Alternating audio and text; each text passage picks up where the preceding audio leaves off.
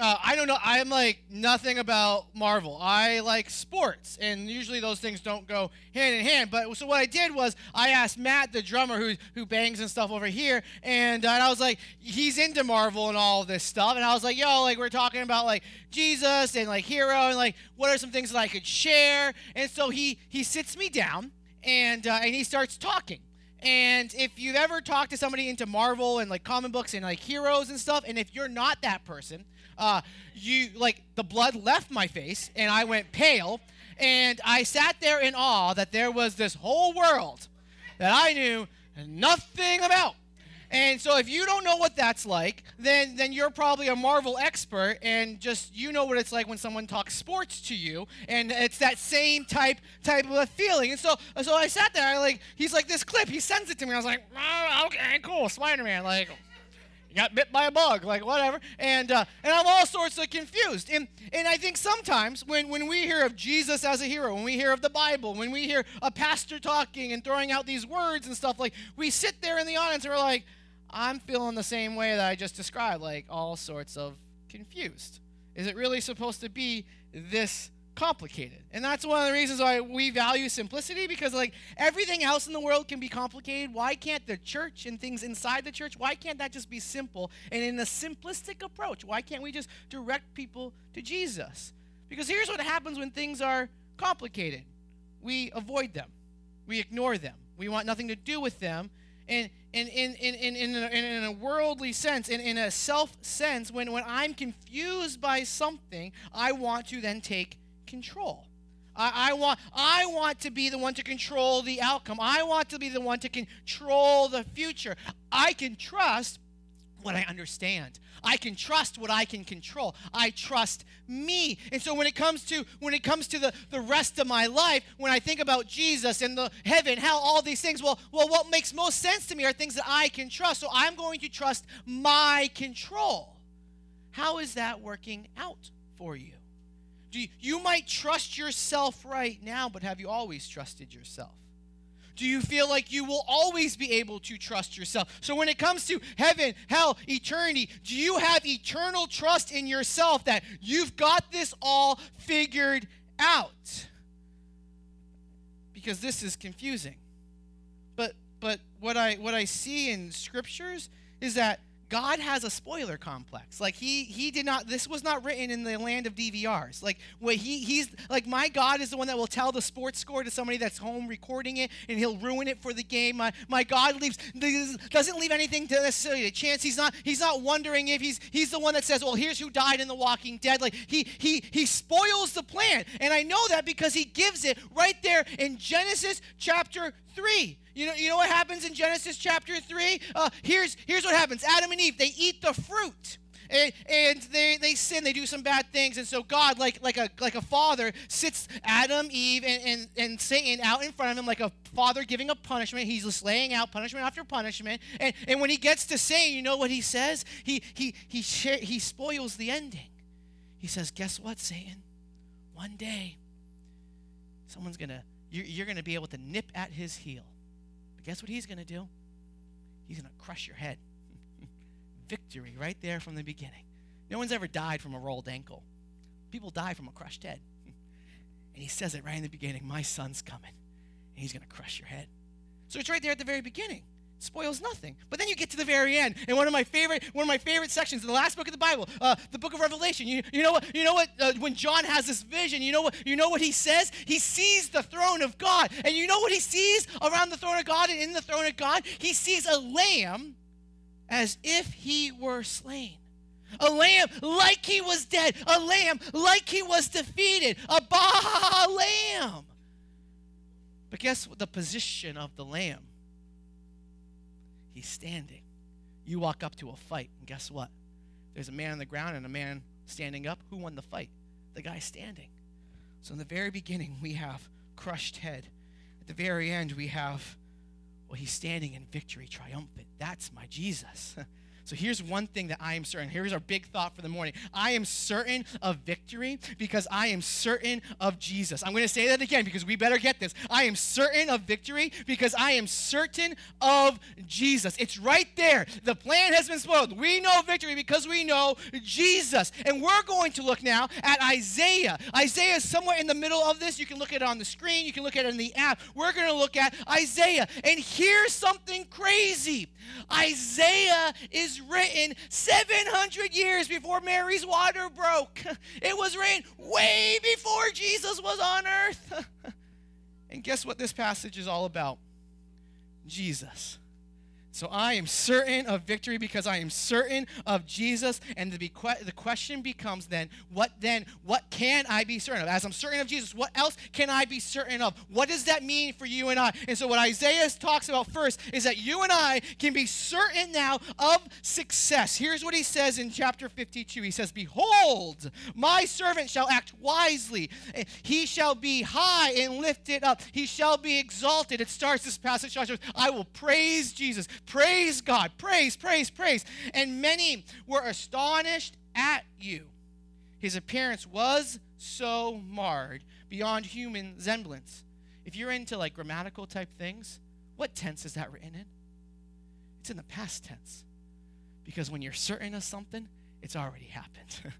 And so he writes it in the past tense, a prophecy 700 years before. And his form beyond that of the children of mankind. And so shall he sprinkle many nations. Kings shall shut their mouths because of him. For that which has been told them, they see, and that which they have not heard, they understand.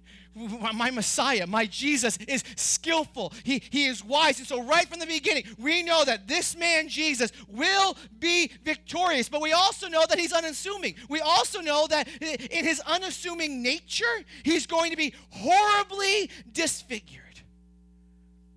We cannot just think of the cross like the cross hanging around many of our necks. He talks about it so marred that some will look at him like, is that even a human? It wasn't an accident that Jesus was born during the time period of the Romans. Romans that knew how to kill.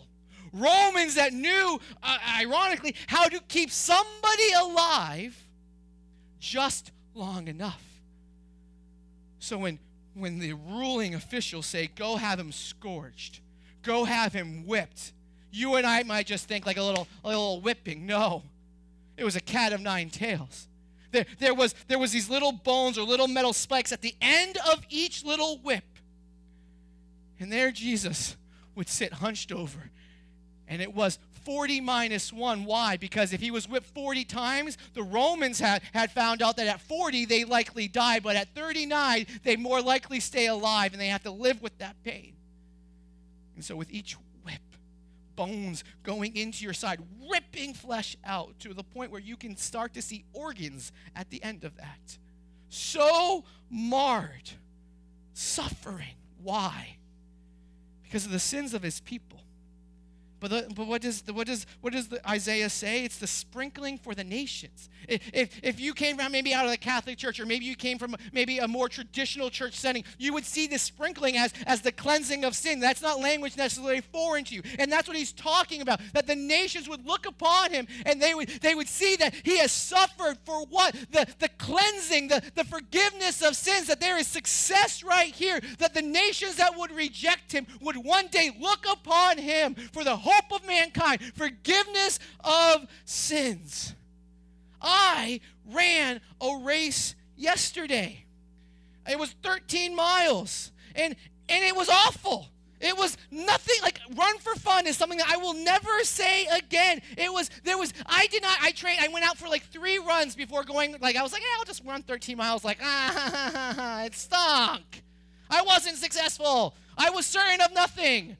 I ran it in an hour and 55 minutes. I was running for an hour and 55 minutes. It sounds as awesome as that. Like, it was awful. The guy that won it in an hour and 11 minutes. So yes, you and I both hope for the same thing. I hope he got a flat tire on the way home. It was so stupid.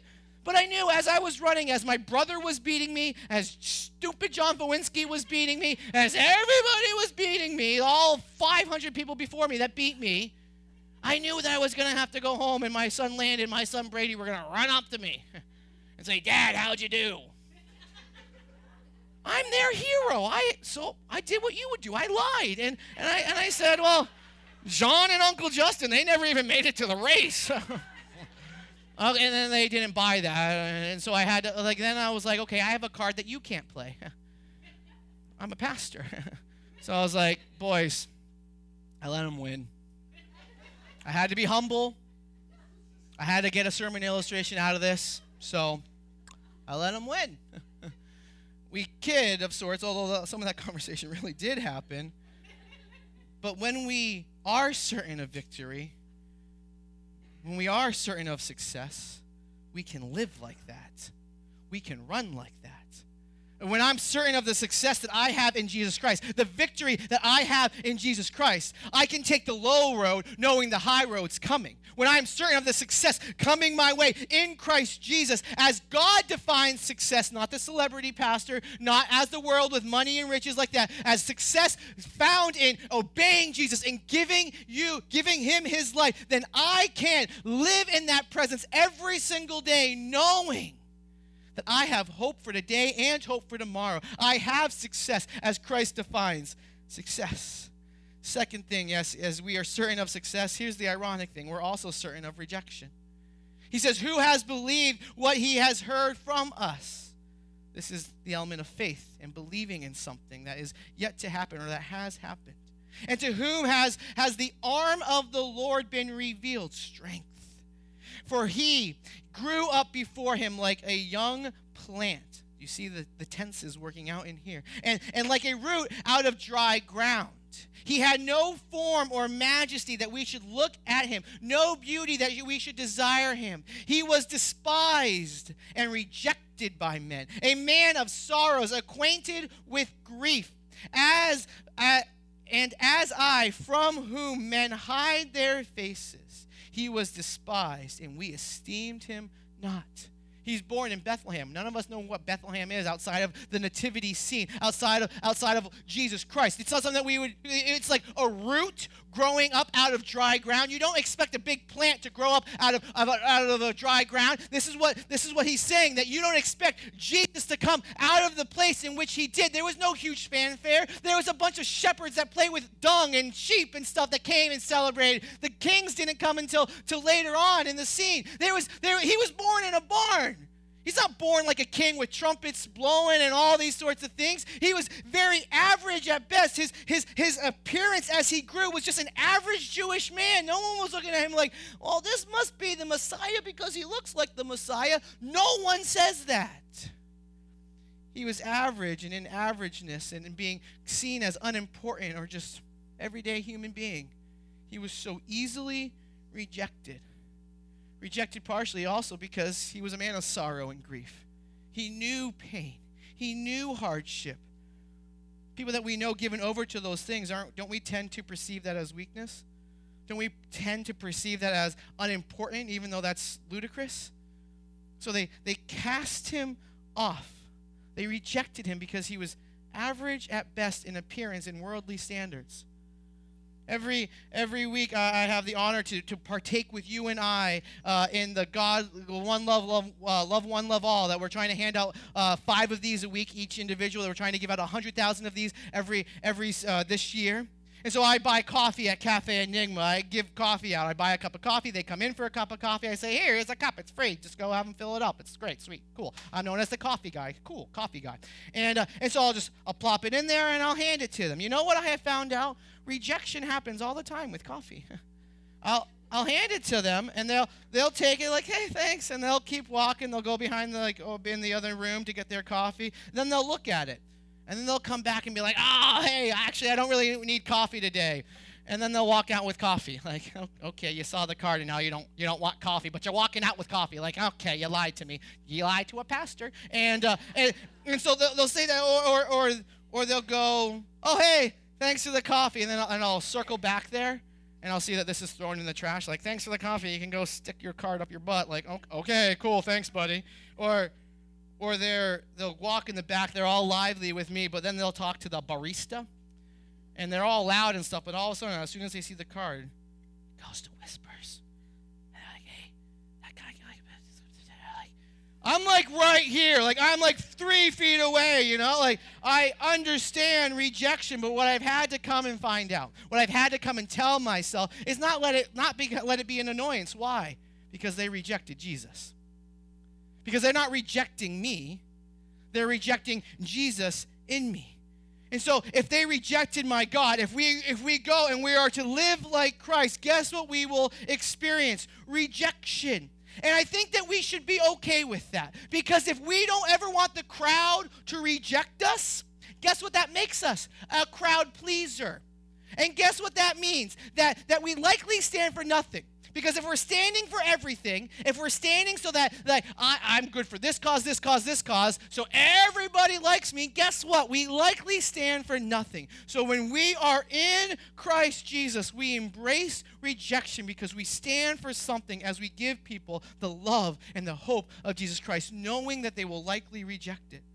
So we have certain success, certain rejection, but then certain peace. Surely he has borne our griefs and carried our sorrows, yet we esteemed him stricken, smitten by God, and afflicted. But he was pierced for our transgressions. He was crushed for our iniquities, all of us. Upon him was the chastisement that brought us what? Peace. And with his wounds we are healed. All like sheep have gone astray. All like sheep have gone astray and we have turned every one to his own way. And the Lord has laid on him the iniquity of us all. We all have a condition where we are not perfect. We all could sit around and have a glass of coffee and tell some stories about some stupid things we've done and have a good little ha-ha about that. We all could do that. Why? Because we've all done some stupid stuff. Because God knows that. God so loved the world, he gave. God gave us a gift. And what does that gift do? Where there was no peace, this gift brings us peace. Where we all could sit around and tell some stories, guess what that also means? We all have the same penalty, the same punishment. That if you have strayed from God, if you have not been perfect, that God as righteous judge has a penalty for all of us. The wrath of God is supposed to come down upon us. But God sent his one and only Son so that we could experience peace. He is our substitute. What happens in a sporting event is if you get subbed out, you're playing, you're part of the game, you're trucking, but then the coach says, you're out. And it's not like no one comes onto the court. Somebody else comes onto the court, onto the field for you. They start playing as if they were you. That is what it means to have a substitute. And so here we are. We have a penalty. The wrath of God is supposed to be on us. God subs us out. Enter Jesus, who takes our wrath. His mission was that of substitution, and what that brings to you and I is peace. We don't wake up worrying about the wrath of God when we have faith that God took out his punishment meant for us on to Jesus. And so we wander no more like sheep that have gone astray. Now we walk in peace with God. I had a broken relationship growing up. My parents divorced. It was hard. It was heartache. You talk about some suicidal thoughts. It wrecked me. For 9 years, that relationship wreaked havoc. There was no peace. Where is there peace in that brokenness? But then 9 years later at a soccer tournament at Valley Forge, I saw my parents. They were there, and I didn't know this, but they started dating. Didn't figure to tell us. And I saw Mommy and Daddy holding hands after 9 years, and I was like, what is going on? And then 9 years later, they got remarried. And where I used to wonder, where am I going to spend the holiday? What's going to happen with my birthday? What's going to happen, like if there's a sporting event, whose car am I going to drive in? All these things that were elements of like brokenness. All of a sudden, they got remarried and restored their relationship, and it brought peace to our household, where Christmases and birthdays were together, where car rides were together. Because peace has a way of restoring things, or restoration has a way of bringing peace. And so God as substitute brings peace to us and to him ultimately. And so if you're a Christian and you wake up every day wondering, where is peace? You're looking at this world. You're looking at the news. Where is peace? Where is peace? You and I can look at the foot of the cross. You and I can look at Jesus and wonder no more. You and I have peace because we have Jesus. So we have certain success, certain rejection, certain peace, and now certain submission. The author goes on to say, he was oppressed and he was afflicted, yet he opened not his mouth, like a lamb that was led to the slaughter. Like a sheep that before its shearers is silent. So he opened not his mouth. By oppression and judgment he was taken away. And as for his generation, who considered that he was cut off of the land of the living, stricken for the transgression of my people. And they made his grave with the wicked, with the rich man in his death, although he had done no violence, and there was no deceit in his mouth. We've talked a little bit about this, but yes, my Jesus was oppressed. My Jesus was afflicted. They will spit on him. They will make a crown of thorns that it's not like a little pricker bush out in our backyard. Like, these are big old thorns. His scalp will be bleeding because of it. They will rip open his back and put him on a rugged cross with which every breath he's getting splinters in literal organs. They're looking at him, hanging him in front of a whole group of people. Humiliation. He is like a sheep led to a slaughter. Why? Because he's submissive to a plan that was there from the very beginning. This is how victory is coming. And so he willingly lays down his life for you and I. He's not guilty, but he acts like a guilty one. He doesn't protest. He doesn't say, oh, no. He stays silent, but never goes to the point of sinning. He doesn't sin, but he also doesn't say, hey, this is why you're wrong. He remains sinless as he had to, because he had to be sinless. Because the imperfect can't die for the imperfect. Otherwise, who dies for that imperfect one? That only the perfect one can die for the imperfect. And so he remains sinless even to the end. He's not calling on his boys, hey, protest for me, because none of them are protesting. None of them are there outside the courtroom. Only one is at the foot of the cross. No one's protesting for this man, Jesus. And so he dies without protest. He remains silent, but he remains sinless because he submits right to the very end. Now, there's a few things that we could look at this 700 years before Mary's water broke. There's a few things that we could look at this and say, this was part of God's plan. We see it. We see how it played out. But this is one that I so love, is that he would be buried. Like, what did it say? He would be buried in a rich man's tomb. That's prophecy. And 700 years later, that comes true because Joseph of Arimathea goes to the officials and says, I'm a rich man. I got a tomb. You ain't going to bury him in some poor man's tomb. Let me take the body and bury him in my rich man's tomb. That happened. 700 years before, there was a prophecy that said it would happen. And guess what? It happened. Now we might not understand prophecy, but let me argue that we do. Because this is the end of March Madness. Tomorrow is the finals of the men's NCAA brackets. And so for many of us, about a month ago, we filled out brackets. We all thought ourselves to be prophets. We all picked this team will win, this team will win, this team will win, this is how it's all going to play out. And no one's ever been perfect in this, but we all think we are. And so this is my family bracket. Every single year, we fill out brackets. And my dad is winning, but my mom, after Virginia won last night, she's moved up to second place. And if Virginia wins tomorrow night, my stinking mother is going to win the bracket between me and my family. You know how embarrassing that is? Because here's how she picks teams. You know why she picked Virginia? Because Justin lives in Virginia. So Virginia must be doing awesome.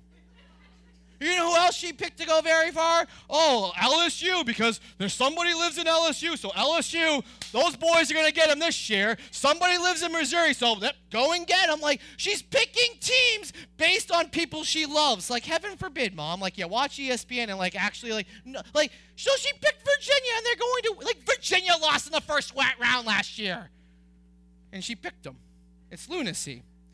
I am not going to act like her in picking my bracket next year, even if she wins this year. But a good hero, no matter the lunacy of the plan, follows the plan.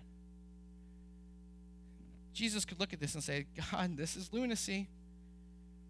But he was submissive to the very end.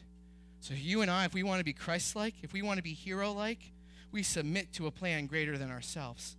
We give our lives and we live our lives beyond ourselves. And so the last thing that we should be certain of is just that, certain victory, certain success, certain rejection, certain peace, certain submission, and lastly, certain victory. And it says this, and yet it was what? The will of the Lord to do what? Crush him. He has put him to grief. When his soul makes an offering of guilt, for shall see his offspring, and he shall prolong his days. The will of the Lord shall prosper in his hand. Out of the anguish of his soul he shall see and be satisfied. By his knowledge there shall the righteous one, my servant, make many to be accounted righteous. Imperfect people, because of Jesus, being counted as righteous. And he shall bear their iniquities. Therefore I will divide him a portion, a spoil with the many. I shall divide the spoil with the strong, because he poured out his soul to death and was numbered with the transgressors. Yet he bore the sin of many and makes intercession for the transgressors. It was the Lord's will to do what? Crush him. That's a statement, isn't it? That God, in perfect God, Heavenly Father, looks at his son and says, I am going to crush him. What father would do that? My firstborn sits in the front row. I like you all. Well, I don't love you. I ain't killing him for you. Unless there must be some greater good that could convince me that this is the only way. So God looks and says, there is a group of people unrighteous in and of themselves, and through your death will bring their righteousness. It will bring spoil. They will join you in praise for all of eternity. You will experience utter joy, deep satisfaction as you see a people far from me come to me and worship for all of eternity. It is suffering is the pathway to glory, and God brings glory through suffering. Talk to a wife. Talk to a mom. I had this the other day where I'm sitting around a table like this with Jordan. Jordan lives in my house. He runs the youth and whatnot. We're having coffee. We're talking about very important things like how great Tom Brady is and things like that. And Ava comes running down the stairs and says, I have an announcement. And as soon as she said that, I was like, no, this is scientifically impossible. There was a surgery. No, Reagan, my little princess, she's going to hate this. We're not having another if you say this, because every time she holds a baby, her ovaries flare up. She has to have another one. But it's not possible. And in wanting another one, I have to look at her and say, like I was there for those 9 months, unless you forget. They weren't that great. It was a little hard. Remember your water? You retained a lot of water and got bloated and stuff. Remember the doctor walking into the hospital room and popping whatever he popped, and good thing he was in waders because a whole bunch of water came out. It was crazy. I was there. But she sits right now next to Landon. She forgets blissfully about all of that pain. Why? Because there sits Landon. Because there's Brady over there. There's Reagan over there. You ask any mom in this room, they're not going to talk about the pains of childbearing. They're going to talk about the greatness of their child. So God looks at you and says, despite all the suffering, you are worth it. You're worth it. You're worth it because you are my child through Christ Jesus. How did that happen? Because I sent my son to suffer on your behalf. It's the suffering that leads to the glory. It leads to you being my child. He's not taking pleasure in the suffering. He's taking pleasure in the outcome. He's taking pleasure that you are his child. And so is it any wonder that if we want to reject the sacrifice, if we want to reject the one that suffered on our behalf, that God will let it happen? To reject the Son, to reject such a beautiful gift is to say, fine, live like the gift never happened and spend eternity apart from me. But to take that is to take on the sacrifice and to say, I am your child. I do want to live with you forever because I accept that. That means that you and I will also go and likewise, or when we pray for one, are we willing to suffer for our ones so that they understand the greatness of God? Are we willing to give of ourselves like God has given of us so that they would know the beauty of Jesus Christ, so that we could suffer in like our Jesus so others would know his greatness? May we do that.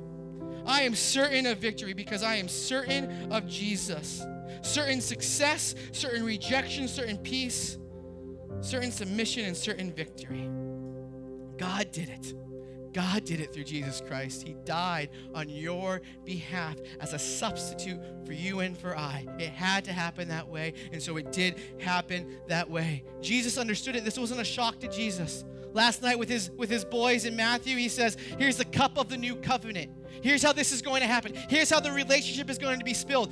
My blood will be spilt for you. Jesus knew he was a substitute. He knew he was a hero-like figure, but this was the plan. John the Baptist, who knew of Jesus, who was telling everyone, he's coming, prepare the way. What does he say when he sees Jesus? What does he say? He says, behold, the Lamb of God that takes away the sins of mankind, of the world.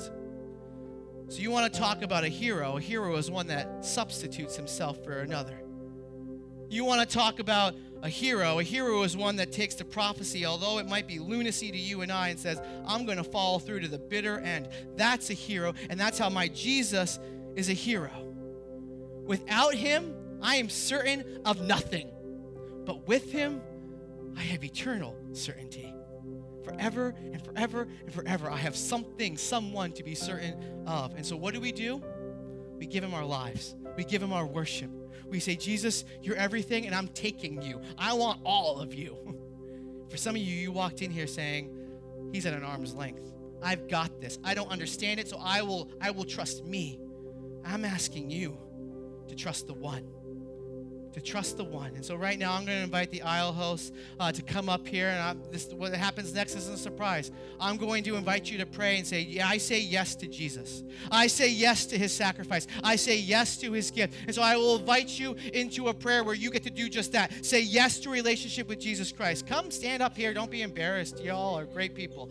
So look at them. And then at the end of that prayer, I'm going to ask, everybody has eyes closed, heads bowed, and I'm going to ask anybody that would say yes to Jesus right now to raise their hand and to look at me. And what I want to do is simply point these people out and say, come get a gift from them. And then we're going to worship and we're going to party, because when Jesus is standing in victory, we're going to join him, stand in victory, and praise the roof off this place. Let's pray. God, I thank you for this moment.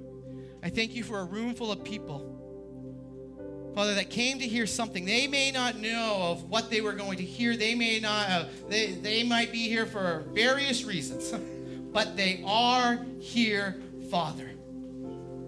Father, would you move right now? Would there be some that are trusting themselves, that came in here trusting themselves, now saying, I trust you, Jesus, and you alone. And if that is you right now, would you pray something like this in your seat? Jesus, I am sorry.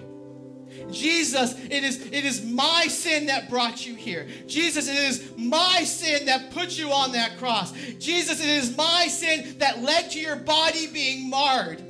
And Jesus, I am sorry. I am sorry. But I take your gift, Father. I believe that you rose 3 days later so that I wouldn't stay dead, but that I would have life because of you, Jesus. I accept that today, and I want now to give you my life, to live like you are living your life through me, Father, to live in victory. Today I choose victory made possible only by you, the Son of God. And if that is you, would you, and you just prayed that, would you raise your hand so that we can get you a gift? Raise your hand and just show us that I see you, thank you. We want, and maybe it's embarrassing to do that right now, but there are going to be people, you can see them. Grab that gift. There's two over here. So I'm going to invite you now, everybody in this place, to stand. As my Jesus is standing on the throne, we stand with him in victory. We don't take a seated posture. Guess what we do? We don't stay here. We get out those doors and into a community that is rejecting Jesus, and we give them Jesus. Why? So that they can join us and marvel at him. Thanks for joining us today. If you'd like to stay connected, go ahead and subscribe to our YouTube channel, follow us on Facebook or Instagram, and if you would like to help us with our mission of igniting a craving for Jesus by relentlessly loving our community, you can find the link to give and all the other ways to connect with us down in the description box below.